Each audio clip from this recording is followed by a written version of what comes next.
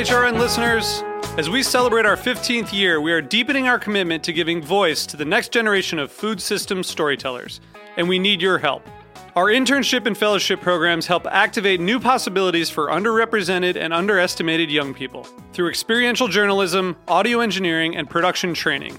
Through these unique programs, HRN helps food equity stewards build essential workforce readiness skills that expand their potential and foster economic mobility. Please consider supporting these critical programs. And with a minimum donation, you can be entered to win a dinner for two at an amazing restaurant in one of 8 cities and tickets to a concert at a great venue in one of those cities.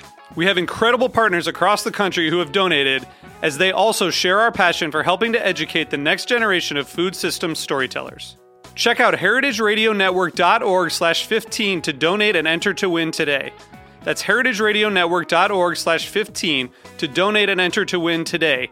And make sure you donate before March 31st. Thank you. This piece was brought to you by Roberta's, robertaspizza.com. I'm HRN's Communication Director, Kat Johnson, with a preview of the next episode of Meat and Three, our weekly food news roundup. We're exploring the future of eating animals, and we're going beyond typical meat sources. If you look at the length of human history, we've been eating insects a lot longer than we haven't been in the United States and Western Europe. We're looking at unusual ways to purchase meat. People are like, really? Why would I want to buy that out of a machine? And we introduce you to Frank Reese, a poultry farmer whose traditional farming methods are featured in a new documentary. I'm a 4th-generation farmer in Kansas, and I focus basically all on standard-bred poultry and have my whole life. He's kind of the last one standing with these rarefied breeds that are so important for if we're going to eat chicken and turkey into the future. He's essential. He's a national treasure. Listen to Meat and Three this week to better understand the history and the future of meat. Available on Apple Podcasts, Stitcher, or wherever you get your podcasts.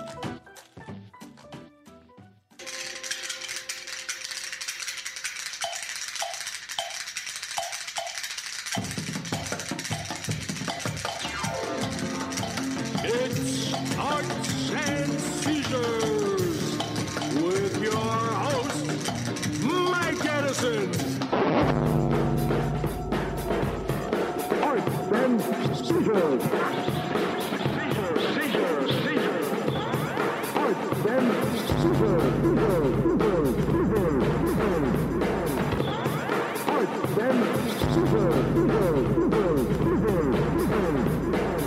Oh, I see. Then it was murder. It was murder, I tell you, Pete. Murder. It is murder. And it's going to be a killer show today. I can't believe it. We're going to be talking about archaeobiology. What? That's right. We're going to be talking about wine, poetry, songs, and maybe even Speak pizza. English. Come We're on. going back. How far back are we going? How way far back are you going? Back.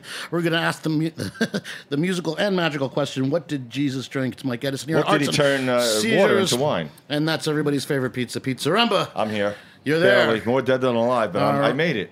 I wouldn't miss this show for all the wine in Canaan. Which came in earthenware. And forests. Well, what was the legal drinking age in 2000? In 2000 BC? In 2000 BC. In 33 AD. All I know is that you were running around like a maniac trying to find one of those amphora openers. Anyway, we're joined by Kevin Begos today, who is the author, science journalist, and author of Tasting the Past, The Science of Flavor and the Search for the Origins of Wine. And I got to tell you, I'm loving this book. This sleepy Kevin, audience. Good to see you. Hey, Mike, great to be on. So we've got a wine scientist with a punk rock Could past. you hold the book up for the audience? You can't beat that. Do the George Thorogood, we call that. Because once I was on the radio with George Thorogood, and they said, so you have a new record, and he actually held it up. There you go. Hold it up. That's what happens when you do 8,000 bar gigs in a row. you get a little punchy like that. The cover's beautiful. The cover's beautiful. Let's show it to the audience. They did a great job. Who's responsible for this? This guy.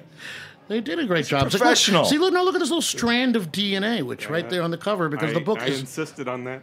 All right. Only wine book with DNA on the cover. Well, the only wine book with DNA on the cover. So tell us, Kevin, about your book and the DNA of wine. Came about completely by accident, like most good things in life. I was in Amman, Jordan, not where you think to find wine, and my little hotel minibar had a bottle from Cremasan Monastery and Winery in Bethlehem. And that was 10 years ago, 2008, and I thought to myself, monks are making wine in the Middle East in 2008? So I tried it. Maybe not in 2009. Well, were they making it? There's a map in the book and sort of says the spread of wine, and it starts in 8,000 BC, likely origin of wine. Caucasus Mountains. So bring us back 8,000, I guess that would be 10,000 years now. Did I do the math right? Yep. Armenia, Republic of Georgia, Eastern Turkey, somebody was collecting bunches of grapes in the barrels, and they let them sit for too long, so the natural yeast fermented, turned it into wine, and they took a sip, and they were like, whoa, this is something different. That was their peanut butter and the chocolate moment. They left the wine for too long. But not only that, they started to figure out the grapes for too long. Most grapes are male and female, they have to pollinate and do all that. There's a little segment of wine grapes that are hermaphroditic, self-pollinating. So humans started all the wine grapes in the world now, every vineyard, France, Italy, California, is descendants of those early hermaphroditic wine grapes that humans picked out because every year they very ahead of the curve. Yep. Well, we're a very progressive show and perfect for Pride Week. Yep. That's right. We don't judge boy wine, girl wine. The whole wine industry is based on hermaphroditic grapes. Gender fluid wine. So let's get right to it. I see a couple of bottles of wine sitting here on the table. There are. Kevin. What are these? So while you're pouring this, answer the question that everyone wants to know, and that is, what did they serve at the Last Supper? And did it pair well with the lamb? Well, believe it or not, that wine I tried in Amman, Jordan, made by Cremasan monasteries. They used these strange grapes with names like Hamdani and Jaladi and Baladi. Dabuki, obviously, a long way from Merlot and all that. It turns out those grapes really were probably growing there 2,000 or 3,000 years ago. They've done DNA analysis, whole family tree. They were there way before Merlot. So the answer is the Last Supper could have had Jandali wine. I looked up, and I found this on an oddly Christian site that said that all the wine drinking in the Bible was not an excuse for Christians to drink excessively. That was sort of the message of I think they're way off message, because when they ran out of wine at the wedding of Cana, Christ chose that to be his first miracle, to keep the wine coming. John, too, changed the water into wine. Exactly. And the whole Bible's filled with, the grapes of wrath. That's from the Bible, the Steinbeck title.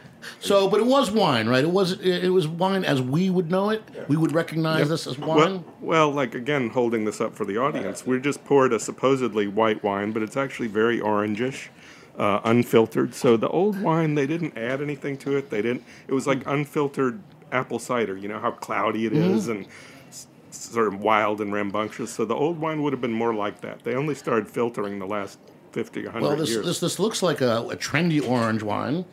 It does. It actually it smells like an oxidized, slightly, the floor. What do they call it? This is 5 years in oak a native Greek wine from a local grape, but after they ferment it naturally, they put it for 5 years in oak barrels. So, whole kind of different.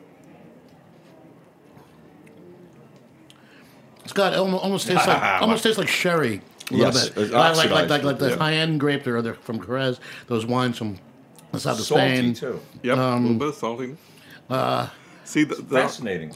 The whole profile we have of just a pleasing, normal kind of white Chardonnay was much wilder thousands of years ago. They had much more variety of wild yeast, wild grapes, all these intermixes. So was the East Village was wild 1,000 years ago. Everything was wild 1,000 years ago.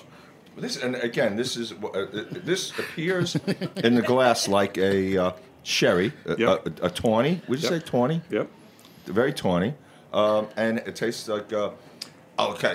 In France, you'd have the Chateau Chalon, which is produced somewhat like this, or Jerez with skins on skins. Right. Yep. Well, you would expect the path of the grapes to go that way through southern Spain, and I expect the Romans had something to do with all of this. They came along much later. They got there about 5,000 years after the Caucasus Mountains, but then they finally brought it to France, and the French finally learned and mastered it and got better than everybody else. But the Romans did like to tipple. I saw Caligula. I know this for a fact. The documentary Caligula. Oh, they made big money off importing, exporting, controlling all the trade routes, the wine trade routes. And where is Rome? In Italy. All roads like yes. Just saying. Matt, known for you were its supposed wine. to hit the audience was supposed to applause at that. I think I'm trying to figure that one out. This Christian website I stumbled on and said certainly did not say that Jesus drank Manischewitz, which I was very disappointed to find out. Shapiro. Because apparently my family's been doing it wrong for years, but said that what he drank was similar to an Amarone. Yeah, people used to say that before they did the DNA analysis on these local grapes of the Middle East. That's just the last few years they started actually, using DNA to figure out what the heritage was. So, Amarone, that's probably just a wild guess. I want to know more about this DNA because Kevin is a scientist, okay? He's not like you and I, civilians. Science journalist. Okay, a science journalist, okay? Okay. He's not your rank and file dipsomaniac like we are. The man knows of what he talks. Well, at least now. 10 years ago, I didn't, and then I figured out, hey, they're starting to use DNA to analyze wine grapes just like we analyze our own genome. That blew me away. And using mass spectrometry and all sorts of things to analyze little tiny remains on Egyptian tombs to figure out what spices they used. So all those high-tech medical tools are starting to, document wine down to the molecule, exactly what molecule gives it. Were the Egyptians into drinking wine, or were they more beer? Huge into drinking wine. Did you see that? Everyone knows, they were doing serious winemaking like 5,000 years ago. They named the vintage on the amphora, they named the winemaker, they named the vineyard and the quality of wine. And sometimes they had 10 or 12 stamps for the tax and exports to keep track of Render and under they would Caesar. seal it. What is Caesar's? That's what I'm talking about. Render under Caesar. Exactly. And, they had all these complicated seals to supposedly keep it, fresh. But it was big business. They planted big vineyards all through the southern Nile floodplains. And what about the Sumerians? I mean, with all of they were the first probably to really large scale. The Hittites and the Sumerians, Babylon, all those cities, they actually had a sort of steward of the army called the Galgeston, who was like the wine steward for the army because it sounds like if you didn't give your army enough wine, it kind of got a little rowdy, and you had to really keep the army happy, or you were in trouble. Wine later, they upped that to whiskey by the time of the American Civil War. Well, this is fascinating again. The wine that we're drinking, and what is it again? If you can... Where is it from, very specifically? This is from Greece, from the Attica area, and they call it Old Barrel. It's Savatiano native grape, which is just grown in that one area, but then they ferment it with wild yeast, but then leave it in barrels for another 5 years. So it's pretty unusual. Totally unusual. And I don't know. That's what I thought Mike wanted. He didn't want me to bring him like a California Chardonnay. No. Wow. but no, I certainly didn't. This is great. It does to me taste like a little bit sweet. It's got a little sweet and salty, but it's not light. But it tastes like sherry. It tastes like something that would be very good with tapas before the bullfight. And I brought this because there's even records thousands of years ago of 3-year-old wine and 5-year-old wine and 10 or 20-year-old wine. So they figured out somehow how to keep it, in these amphoras sealed with probably plaster and reeds and all sorts of things. So old wine, has been a thing for thousands of years. Haven't they recovered wine in amphoras from shipwrecks? They have. Usually it's not wine anymore, but now they can analyze even just the stains on the old amphora. It used to just be a stain. You didn't know what it was. Right. So, wine stains are pretty hard to get out, so I guess they... Exactly. You find you have that problem? Housewives 5,000 years ago, they're like... I tell you, when I moved to Spain, and I lived in Madrid, and the first night I went out, we were going to this art gallery, and I was meeting some new people, and they said you should wear black, and I got very uppity. I got very but I got my East Village punk rock snoot on. I said, "Well, wear black because you don't think I'm cool enough. I should wear black." And they're like, "No, you retard, because everybody's going to be drinking red wine. It's going to be a crowded art gallery, and someone's going to spill it on you because it's Spain. And if you're wearing anything but black, it'll show." Oh, duh. I got told.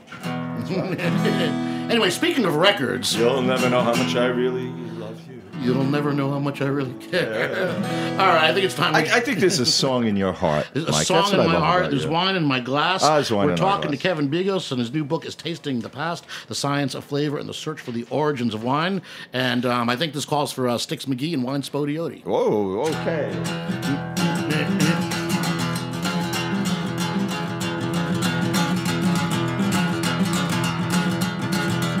Well, down New Orleans where everything's fine, drinking that guy was drinking that wine, drinking that mess with the light. When they get drunk, they fight all night. Drink wine, Spodio, drink wine, wine, wine, Spodio, drink wine, wine. Drink Spodio, baby, pass that bottle to me. Well, I got a nickel, baby, you got a dime. Let's get together and buy a little wine. Some by the fifth and some by the fourth. When you buy and share, then you're doing things smart. Drinking wine, Spodio, drinking wine, wine. Wine, Spodio, drinking wine, wine. Drinking wine, Spodio, baby, pass that bottle to me. All right, Pete.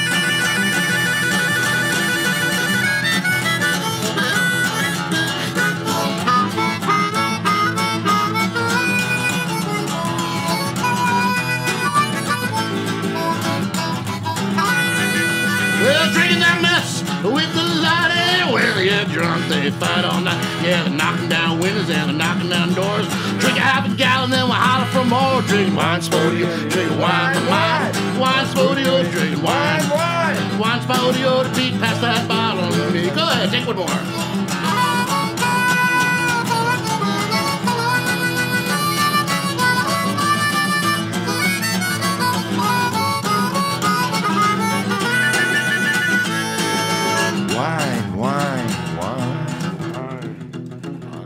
All right, can you dig it? I'm drinking some wine now. Arts and It's Seizures. attic wine, not from the attic, baby, from Attica.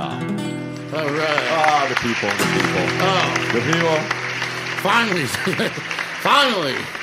Finally, Matt's found the applause button. Matt, you got another button. We have a great audio clip. I love the part in your book, Kevin, with one of my heroes, the great Richard Feynman, the physicist, talks about wine. He's giving a lecture about wine, and there's a lot of poetry in this book too. By the way, Larry's brother. People love songs about wine. They love poetry about poets. about genre wine. of wine poets. There were Muslim wine poets. So even though it was banned, they couldn't resist. They could poetize about it. Couldn't drink it, but No, they drank no, it. of course they did. When your heart is cradled in Persians. sorrow and trouble today and tomorrow, day after day, drink the liquid of the grape, my friend.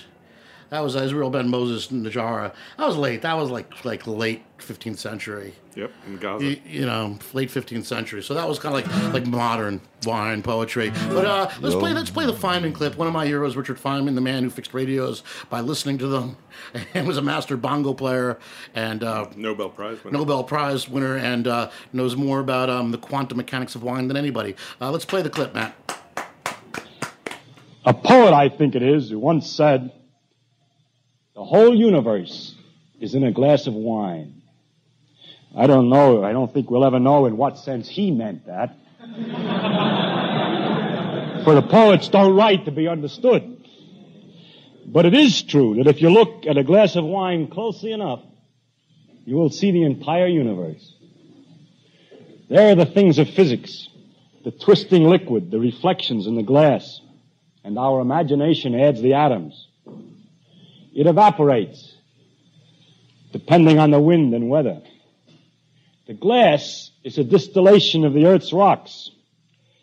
And in its composition, as we've seen, the secret of the universe's age and the evolution of the stars.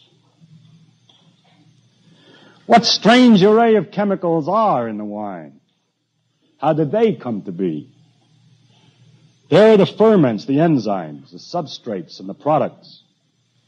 And there in wine was found the great generalization.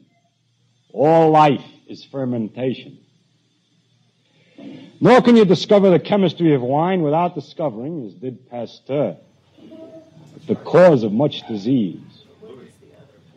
How vivid is the claret, pressing its existence into the consciousness that watches it. And if our small minds, for some convenience, divides this glass of wine, this universe, into parts, to physics, biology, geology, astronomy, psychology, and all, remember that nature doesn't know it. So we should put it all back together and not forget at last what it's for.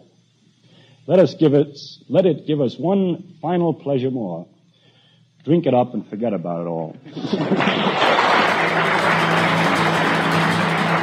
Drink it up, Pete. I love that. And I see you're there. You're worried about geometry and theology and philosophy and archaeology.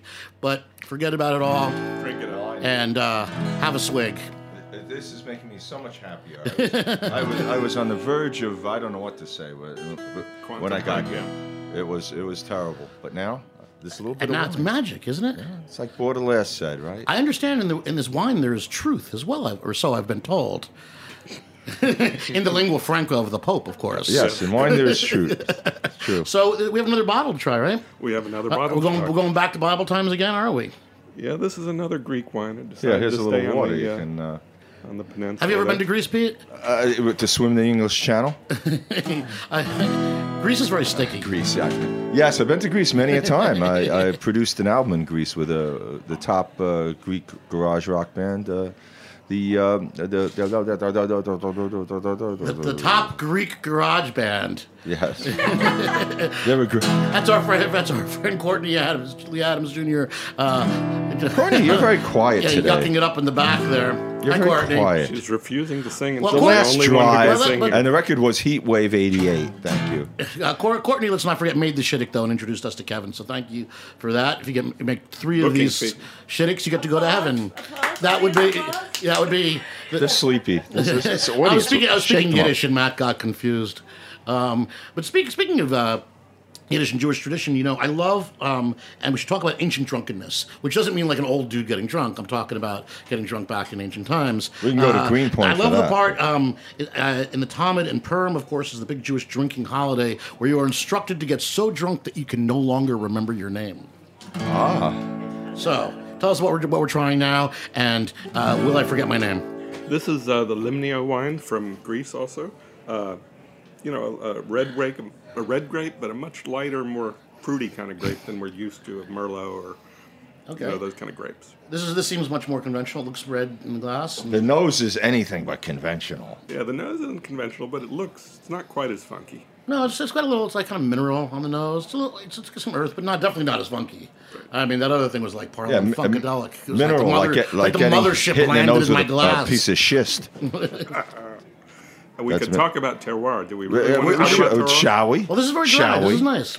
Yes, we shall. Because that's very important. It's this great sales pitch to say, the minerally taste comes up from the soil, from the limestone, from the flint, and it just completely doesn't. Right. But it's a great story. It's a great story. Well, educate and elucidate so it doesn't come up. So no, plants don't take mineral. I mean, there's a different kind of mineral, but they don't take flavors up from No, the soil. but they does affect how they grow. Exactly. And the productivity of the vine and the happiness of the vine. But the grapes that are grown differently, like Cabernet, which I believe is the most popular grape in the world, grows everywhere. But a Cabernet from California tastes different than an Old World Cabernet, which is sort of at the heart of Bordeaux, which tastes different from some of the South American Cabernets. But you know what the horrible secret is that nobody wants to say?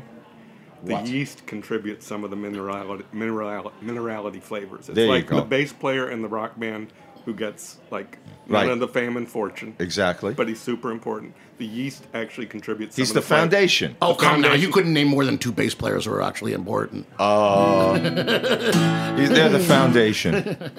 That's all I can know. So, but it's not such a great sales pitch to say the yeast are giving you that irony, minerally flavor. I'd rather say it comes up from the soil. But Well, I've been told by someone in the know. He says, "Listen, all bottles of wine, no bottle of wine costs more than $5 to produce. Okay, it's a bunch of grapes, and that's it. After that, you're paying for marketing. You might be and paying, the land and the real estate. Yeah, the real estate, and obviously, if it says Rothschild on it, you get a bump. That's the marketing, and the land has been there for a while. But basically, you're talking about a bottle of grape juice, and also the myth of the wine." And the perceived scarcity of wine when it's actually quite often a mass-produced product. But the idea is to make one case less than you think you can sell to create the, and to get the Chinese interested in the illusion of scarcity. In China, you mentioned that. In China, we did get to drink some interesting wine.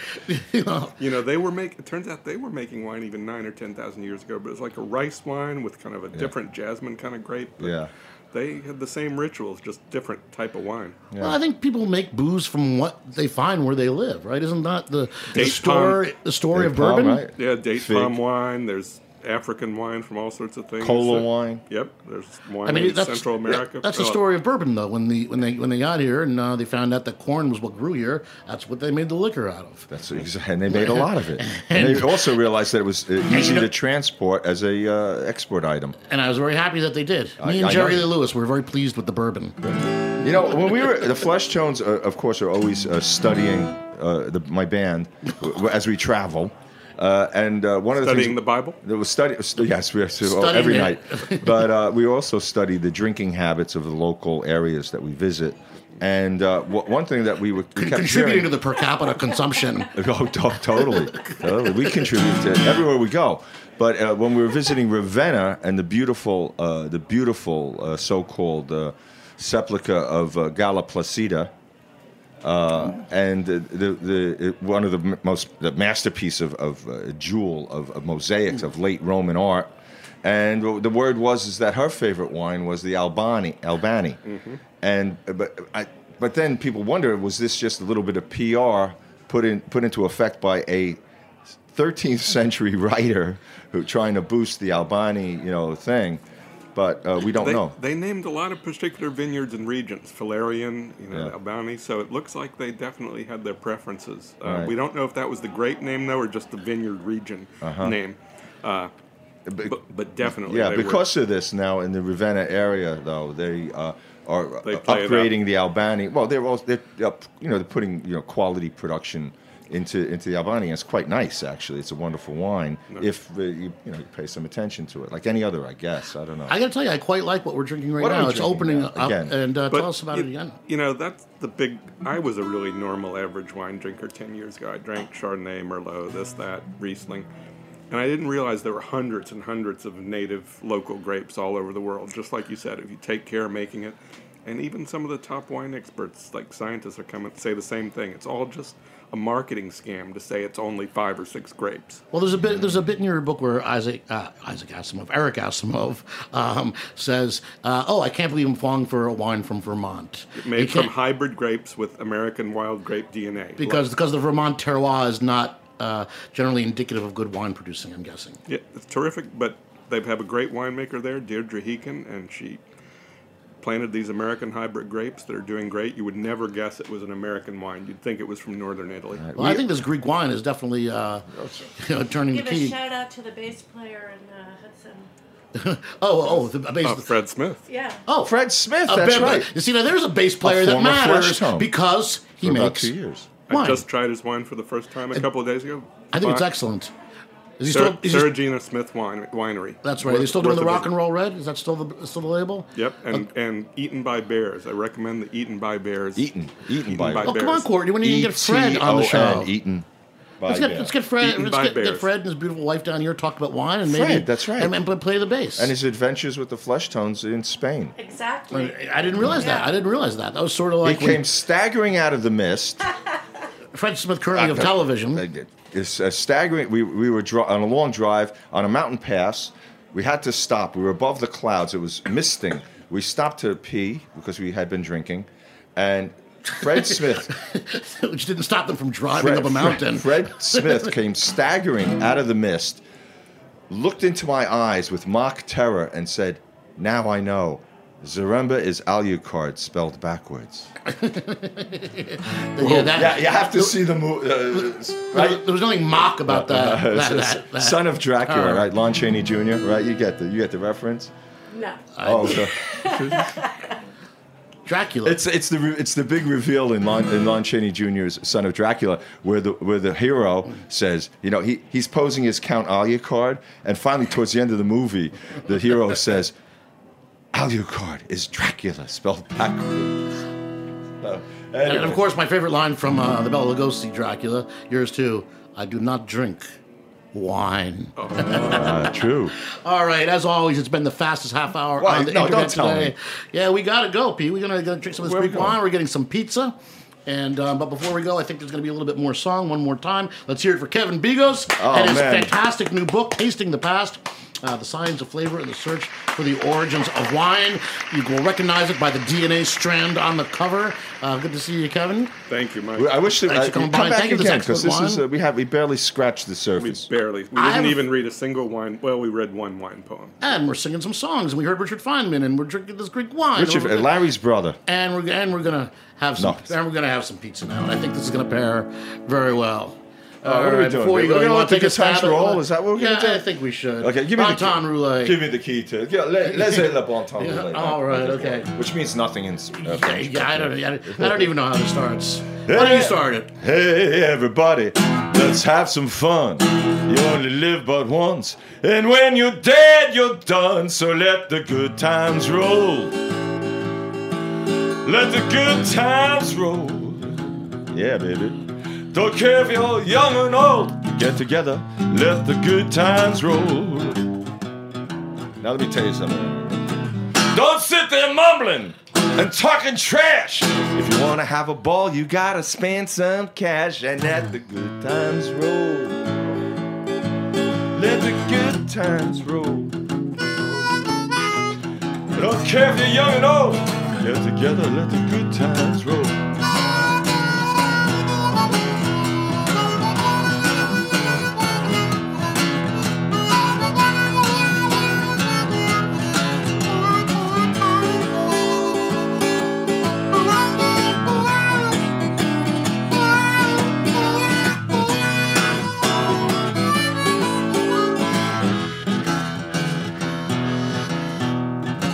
Hey, tell everybody, the Cotton Shark is in town. We got $5 and a quarter, and we're ready to clown. But don't let nobody play us cheap. We got $4 more than we're gonna keep. Let the good times roll. Let the good times roll.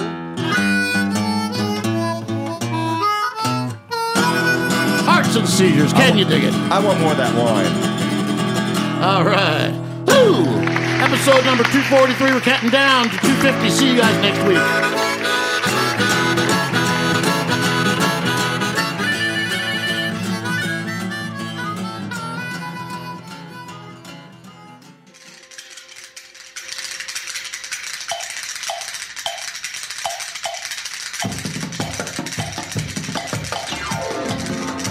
It's Arts and Seizures with your host, Mike Edison. Thanks for listening to Heritage Radio Network, food radio supported by you. For our freshest content and to hear about exclusive events, subscribe to our newsletter. Enter your email at the bottom of our website, heritageradionetwork.org. Connect with us on Facebook, Instagram, and Twitter at heritage_radio. Heritage Radio Network is a nonprofit organization driving conversations to make the world a better, fairer, more delicious place. And we couldn't do it without support from listeners like you. Want to be a part of the food world's most innovative community? Rate the shows you like, tell your friends, and please join our community by becoming a member. Just click on the beating heart at the top right of our homepage. Thanks for listening.